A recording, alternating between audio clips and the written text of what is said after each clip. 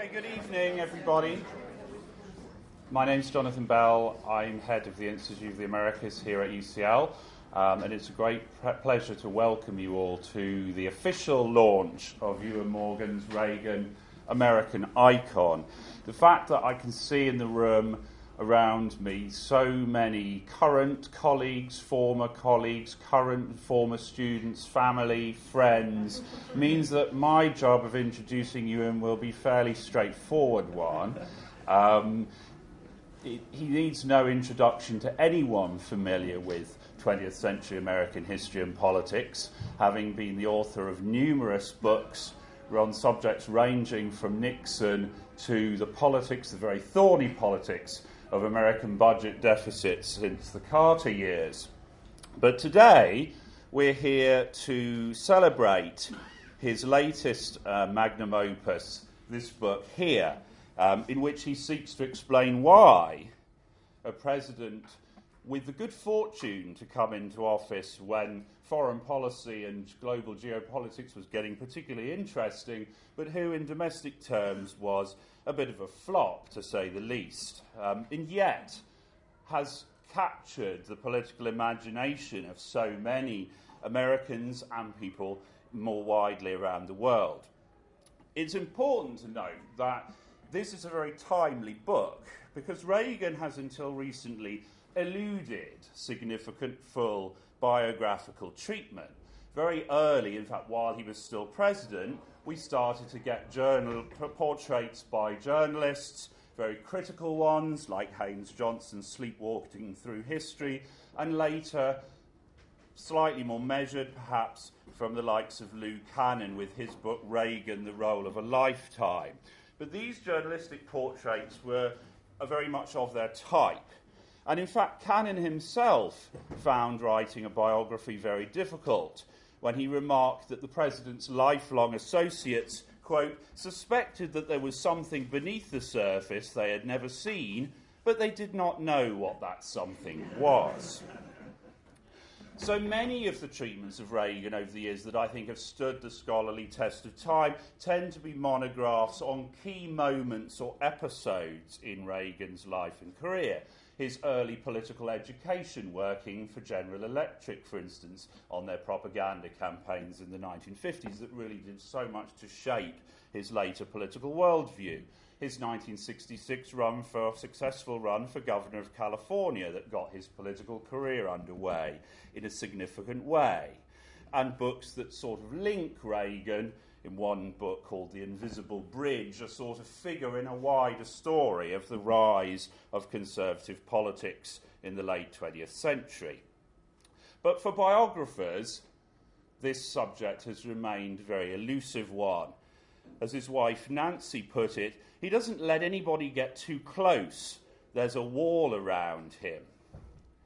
When Edmund Morris got prized access to Reagan to conduct interviews and research to form a biography, he found that Reagan was so confounding as a at least live historical subject, remarking later that this lively, humorous man of speeches and public appearances that we all know turned out, he said, to be dull and lifeless in a one-on-one, impossible to get anything interesting out of. So in a spectacularly misguided attempt to understand and explain Reagan, Morris decided, and Iwan did not take this approach in his book, to render himself a fictional character, working his way into Reagan's life story and calling the resulting memoir Dutch, an advance in biographical honesty.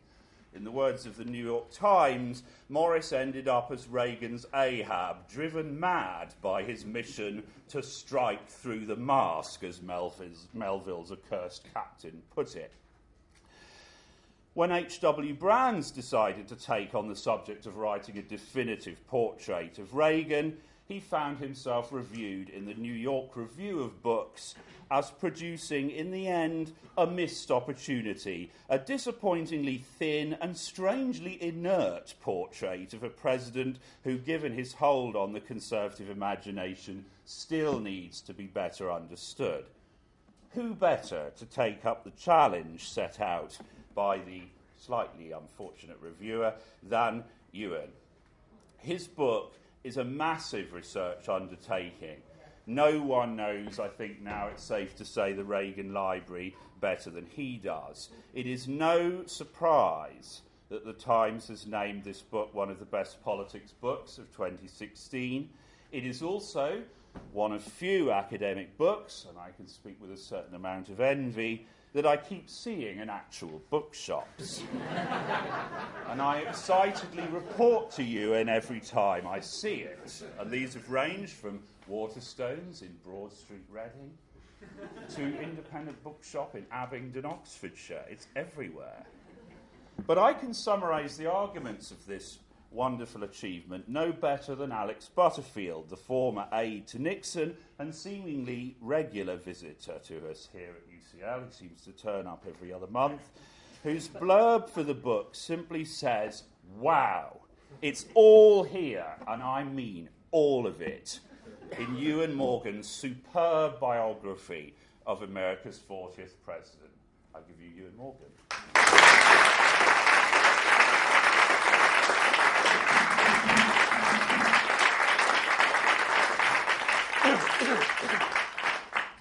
Well, thanks, John, for those very generous words. I'm not sure I do know the Reagan Library better than anyone, but I've been there several times, certainly.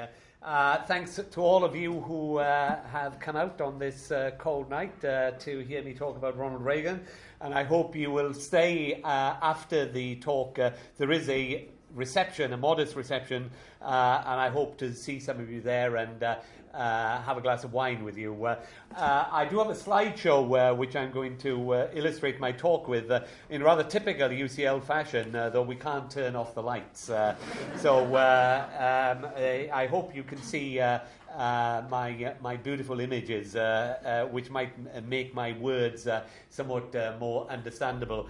But I'll begin by saying, if you'd have asked me back in 1980 whether I would have written a biography of Ronald Reagan as the swan song of my academic career, I would have said, you must be mad. I shared the typical lefty suspicion of Ronald Reagan as a dimwit and a dangerous warmonger.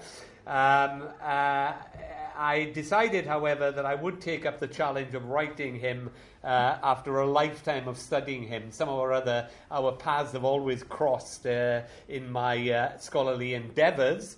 And I, in the fashion of most biographers, I've ended up feeling much more sympathetic towards him than I ever would have thought I could be when I was going through my progressive left phase back in the late 20th century.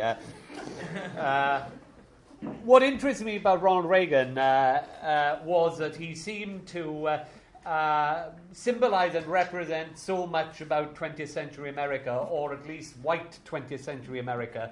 And I thought, if you can see these slides, he is, of course, born in the small town Midwest, grows up there, a part of America that has disappeared, but he represents something of the old Midwestern small town culture and values that I found interesting.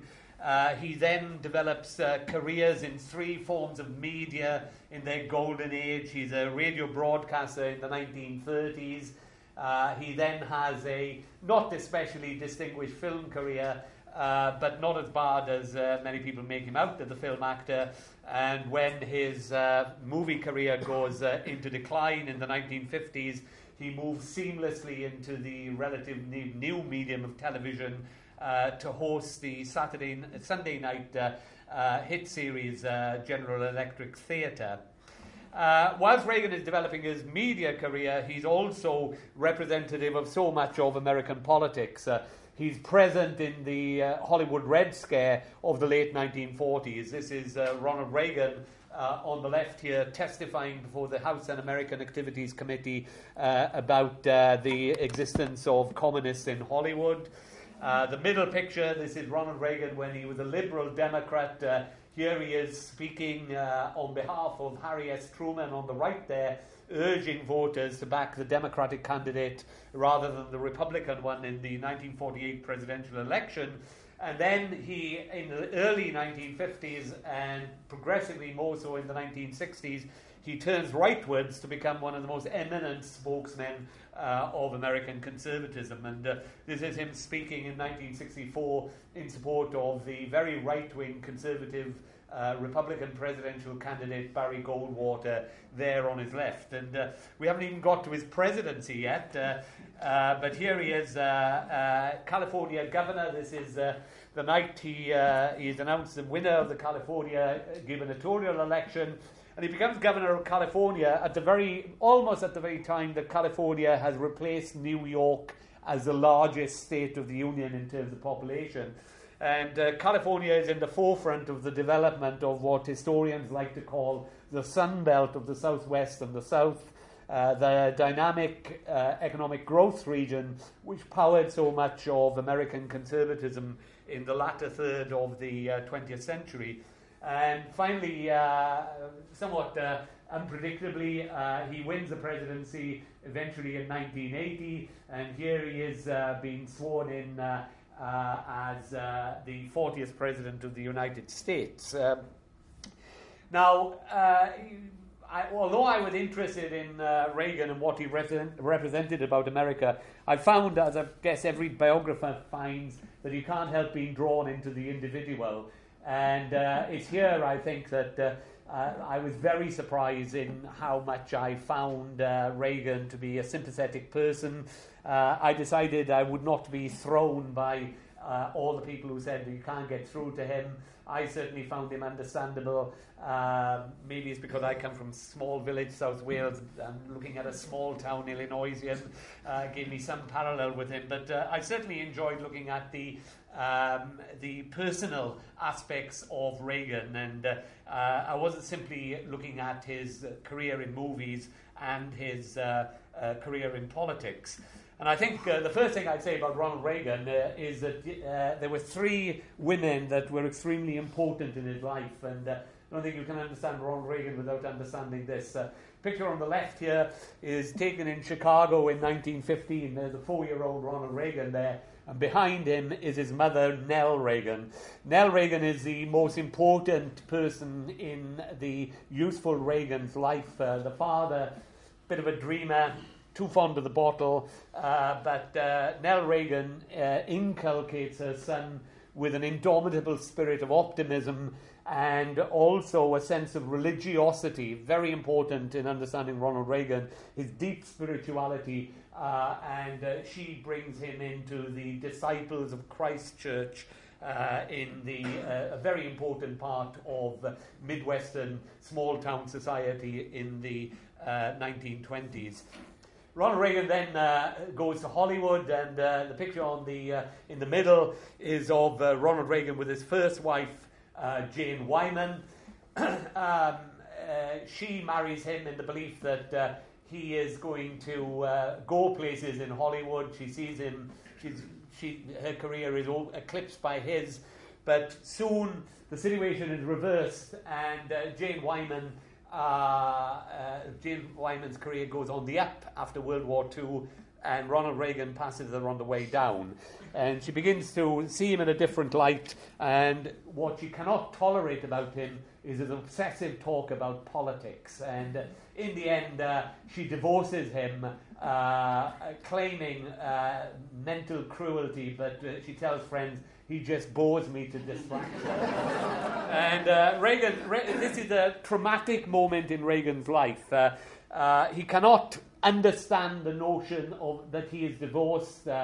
It's a big blow to his psyche, and he nearly goes off the rail personally. From about 1948, when the divorce happens, to 1952, when he marries his second wife, let's say he has a very active sex life and beds a lot of starlets, but somehow or other drags himself around, and in 1952 he marries Nancy Reagan. Nancy Reagan, often seen as the dragon lady whose intense ambition propelled her husband forward. I argue entirely differently. I see Nancy Reagan as the protector of Ronald Reagan. She did not want him to become too ambitious too quickly. She was a very, very strong counsellor. She was a sort of emotional rock for this guy. And when Reagan became president, Nancy Reagan played the role of enforcer. If she thought anybody was not doing the right job for her Ronnie, she got them in her crosshairs, and they were not long for the Reagan administration. And she was quite important. She also pushed Reagan, without too much resistance on his part, to emphasize more that he was a man of peace and to engage in negotiations with the Soviet Union in his second term. But what you all have to understand about Ronald Reagan is that Reagan had a certain vision of America. It sounds very schmaltzy, and I was quite skeptical of it, but the more you looked into Reagan, the more this became essential to understand him. Ronald Reagan entitles his second volume of autobiography An American Life, because he thinks his rise from relatively humble circumstances in a small town Midwest to movie star and then American president validates the notion of the American dream, that everything is possible in the United States. And certainly Ronald Reagan envisions the United States as a land of endless possibility, but because it is a beacon of freedom. Freedom is a word that occurs time and time again in Reagan's life. He lauds the United States as a land which God looks after and intends to be a beacon of freedom for the rest of the world. Now, to secularists like me, you take that with a pinch of salt, but if you want to understand Ronald Reagan, you have to take that belief that he has very seriously. Of course, Ronald Reagan's idea of freedom changes quite dramatically. He begins as a liberal Democrat, and his idea of freedom is very much the one conceived by Franklin D. Roosevelt: freedom from want at home, in other words, economic security for all Americans, and freedom from oppression abroad, and oppression in this case being Nazism and fascism in World War II. But as he moves right in the 1950s and throughout his presidency, right through the end of his presidency, there he is there giving the his farewell address in January 1989. He conceives of freedom more as the need to preserve the freedom of the marketplace, the freedom from big government, and freedom from oppression, but now oppression not from fascism, but from communism. So Reagan's idea of freedom changes dramatically, but he continues to invoke this word throughout his life, not only in politics, but even when he's a spokesman for the movie community in the 1940s and 1950s. Was there a Reagan revolution? People began to talk of Reagan having shifted the tectonic plates of American politics after he became president, pushing America to the right, and by the end of 1981, his first year as president, two journalists bring out a book entitled The Reagan Revolution, and that label sticks. It's a catchy alliteration which seems to capture what Reagan did in American politics. But in actual fact, the Reagan Revolution never really existed. There was a brief moment in 1981 when Ronald Reagan was on a roll, when he had a political blitzkrieg, and the picture on the left shows him signing the two most important bills. He's not at the White House, he's at his ranch in California, and the mists are coming up from the Pacific when the picture is taken, and he's signing two bills, one for the largest tax cut ever signed in American history, and the second one for the largest cutback in domestic spending ever in American history. So it seemed as if Ronald Reagan had changed things around in his first year, and that America had moved from the era of the liberal ascendancy of the mid-20th century to a new conservative era. But Ronald Reagan moved America to the right, but he did not make it a conservative nation. And the picture on the right is of Ronald Reagan signing the Social Security bill. Now, at one stage, Ronald Reagan wanted to privatize Social Security, but as president, he bows to political reality and he signs an extension of the Social Security bill, which many people regard as the greatest achievement of the liberal New Deal of the 1930s. So here is Reagan actually accommodating the liberal state, and behind him here, Republicans on the left, but behind him here on the in the middle behind him is Speaker Tip O'Neill, Pat Moynihan, the tall one above O'Neill, Liberal Democrat, and the old guy next to O'Neill is Claude Pepper, the greatest champion of Social Security in Congress. So that's rather typical of what Reagan does. A very, very successful first year in terms of the achievement of his conservative agenda, but then more of a stalemate and accommodation with the remainder of the liberal state. As well as domestic politics, of course, Ronald Reagan becomes a major figure in world politics. And this is a picture of him at the Paris Economic Summit of 1982. Now, the two guys on Reagan's right, Francois Mitterrand. Mitterrand thought Reagan was stupid.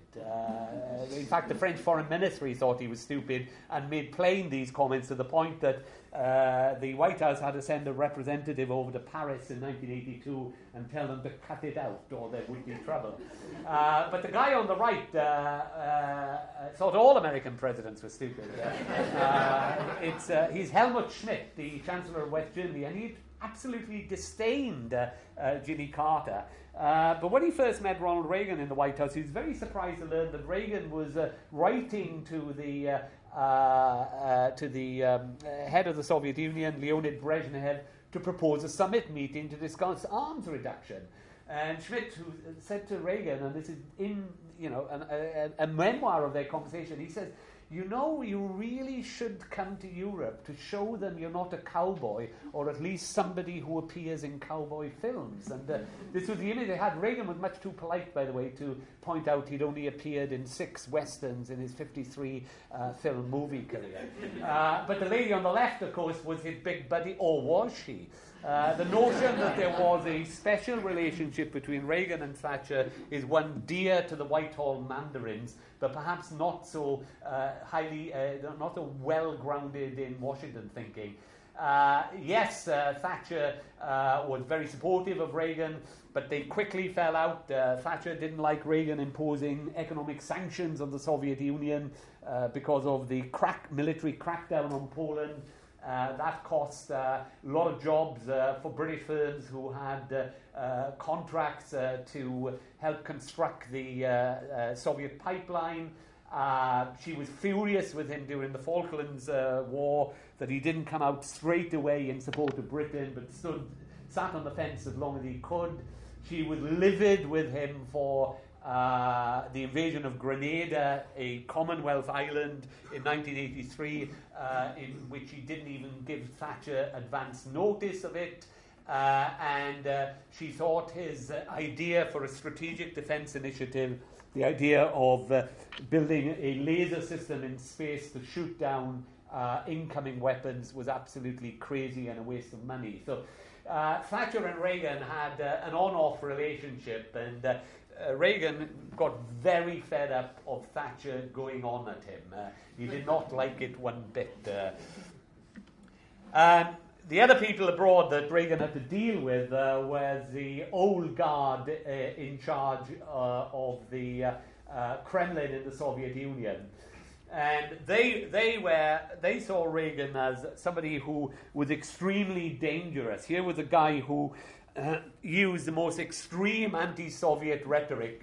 They got used to dealing with people in the 1970s like Nixon and Carter who talked about détente. But here was Reagan ramping up the rhetoric of the Cold War And they were really frightened by his strategic defense initiative because to them, if the United States had a defensive capability of shooting down offensive missiles in space, that would give them the opportunity to launch a first strike on the Soviet Union without fear of retaliation.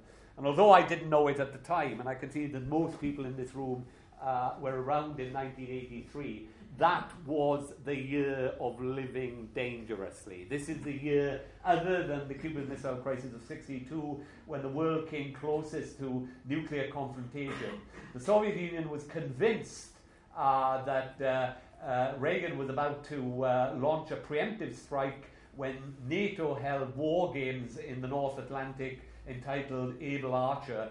And we know now from recently released documents that the people in the Kremlin were absolutely sure that this was a smokescreen for a nuclear attack, and were debating whether they should get in a preemptive strike. So we could have had an accidental nuclear conflict because Reagan had absolutely no intention of launching a strike against the Soviet Union. But these three guys, Leonid Brezhnev, Yuri Andropov, Konstantin Chernenko, who held the leadership position in the Kremlin for a couple of years. One died, then another held it. 15 months later, he's dead, and Chernenko takes over, and 15 months later, he's dead. When Andropov died in early 1983, Reagan refused to go. He told the NATO, "I'm not going to honour that prick." But Margaret Thatcher did go. And there was a joke circulating in Moscow when another old guy, Chernenko, takes over. And the joke in Moscow was that Thatcher phoned up Reagan and said, "You should have come. They did it very well. I'm going again next year." And true enough, that's exactly what happened. And what happens is that you get a new generation guy coming in, Mikhail Gorbachev, and Ronald Reagan finds in Gorbachev a Soviet leader who wants to reduce tensions, who wants to cut arms spending in order that he can focus on much-needed domestic reform in the Soviet Union. And they have 4 summits. Here are pictures from 3. This is the first time they met. They get on well. They have a private meeting at a very nice villa in Geneva. Then they have another meeting the following year. This is 1985, 1986. This is the stricken faces. They're coming out of a building in Reykjavik, Iceland, and they have been almost within a whisker of agreeing to eliminate every nuclear weapon that the United States and the Soviet Union possesses. But Gorbachev says, we've got to have an agreement that the Strategic Defense Initiative will be part of the deal. And Reagan will not surrender that. And they come out and they just believe that, they can't get back to where they were, but the Soviet Union needs a deal. Reagan wants a deal, and they eventually agree a treaty to eliminate intermediate nuclear forces, which is signed in Washington in 1987. And that's the first time in the nuclear era that the superpowers agreed to cut missiles rather than just simply stop building more missiles. So, very significant moment. And this is the 4th and last summit. This is Reagan and Gorbachev in Red Square. They've taken a break from their summit, and they're getting on very well. And there's a whole lot of newsmen, of course, watching them, photographing them. And one shouts out, "Do you think you're still in the evil empire, Mr. President?" Now, the evil empire was what the words Reagan had used to describe the Soviet Union back in 1983.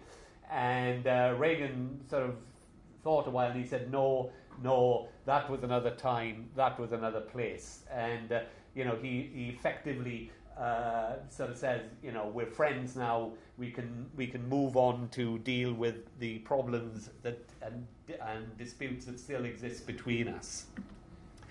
But there is a downside. Just at the moment when Reagan is on the verge of achieving his great foreign policy success with the Soviet Union, he's also trapped in what is the most critical moment of his presidency, the so-called Iran-Contra affair. Now, the Iran-Contra affair occupies a whole chapter in the book, and I'm sure you don't want me to go into too much confusing detail about what it was. But let me say that Ronald Reagan broke the law in two cases. There's no question about it. First of all, he defied a congressional prohibition on sending financial aid to the Contra rebels in Nicaragua who were trying to overthrow the Sandinista government in Managua.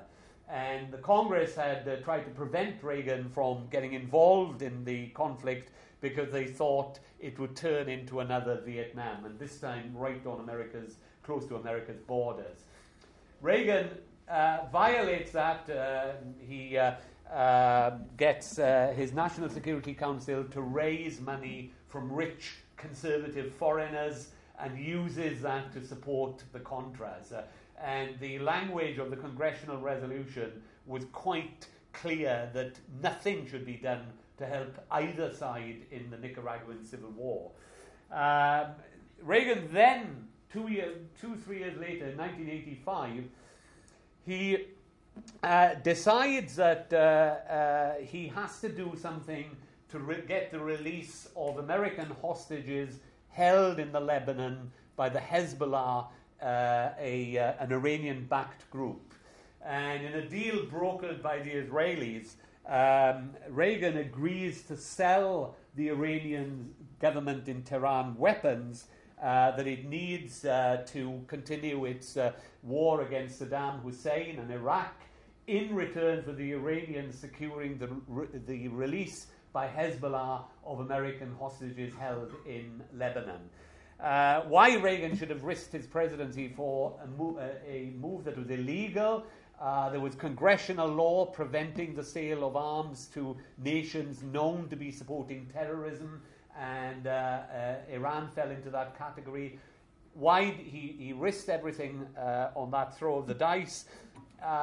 He just felt that he had to do something. Ronald Reagan, he saw these hostages as real people rather than a geopolitical problem, and for the best of motives, but he takes action. But in reality, he should have steered well clear. One of his aides, one of his National Security Council aides, then, unbeknown to him, uses the money raised from the Iranian arms sale to divert that money to support the Contras in Nicaragua. And Reagan didn't know about that, but that was the only thing in the Iran-Contra affair that he didn't know. He was at the heart of things otherwise. Eventually, as is inevitable, of course, the secret comes out. A military supply plane flown by an American pilot is shot down in Nicaragua, and the game is up that the Americans are supporting the Contras, and then a newspaper in Lebanon breaks a story that the Americans are selling arms to the Iranians to get the hostages out. And Ronald Reagan then finds himself in the situation that he has to testify before an investigating committee set up by his own Justice Department. And he swears blind that he doesn't know about the diversion of funds from the Iranians raised through the arms sales to the Contras. And that is true, but he knows everything else. And he then sort of says, I can't remember anything else about this thing. He tells people he can't remember. It becomes a joke in Washington. What did the president forget, and when did he forget it? But although he's cleared from direct involvement, wrongly cleared,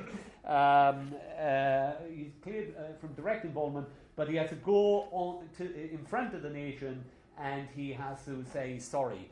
And he says, we did it for the best of motives, and he doesn't explain anything about the Iran-Contras, about the Contra aid. He just focuses on Iran. And I can assure you that anybody who's read that speech and looked at the documents that are available now for research, he's lying through his teeth. But of course, Reagan never lies. And Reagan, that's the self-belief that Reagan has, I never lie. And therefore he can put it over that he isn't lying, but he was.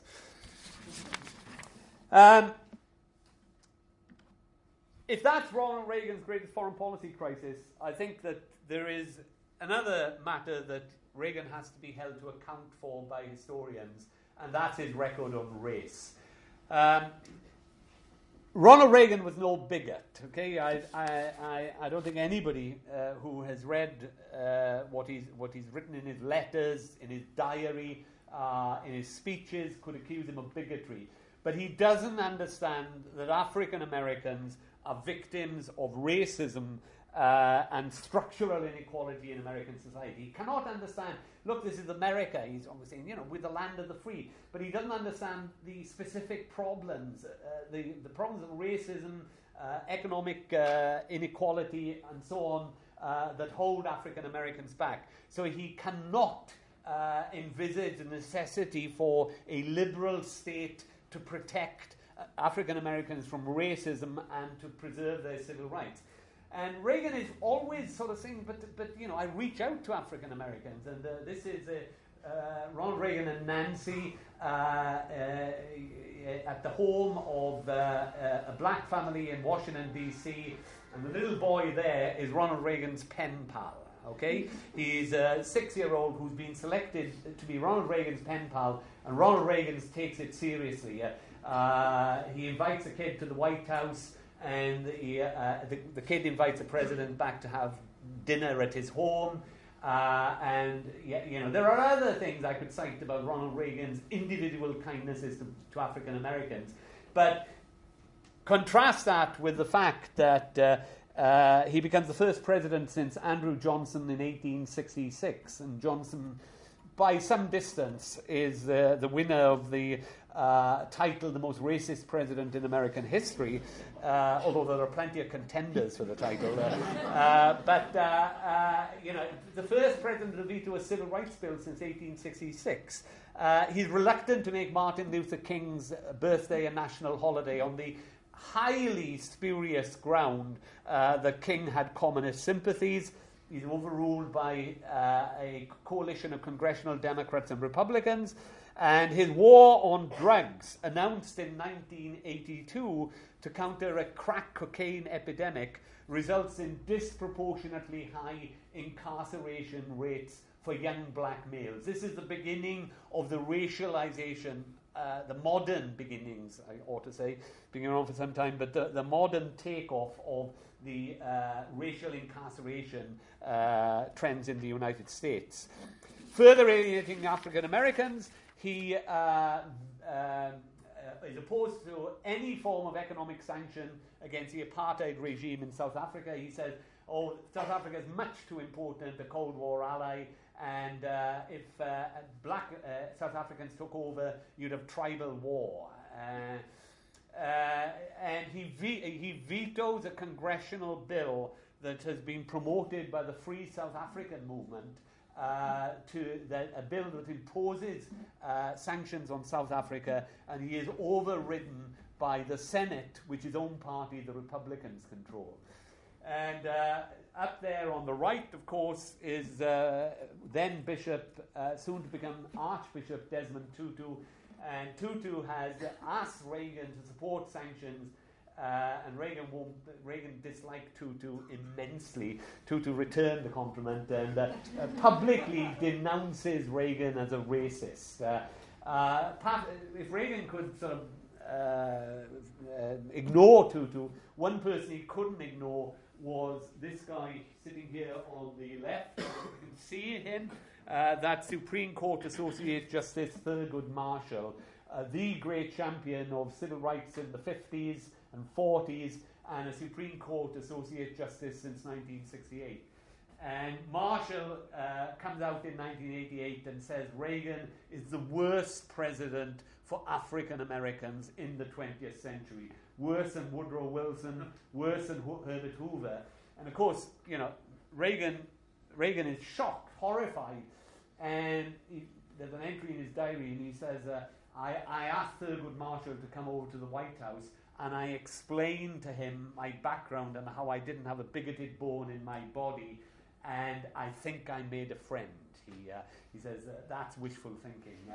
Marshall did not think well of Reagan ever.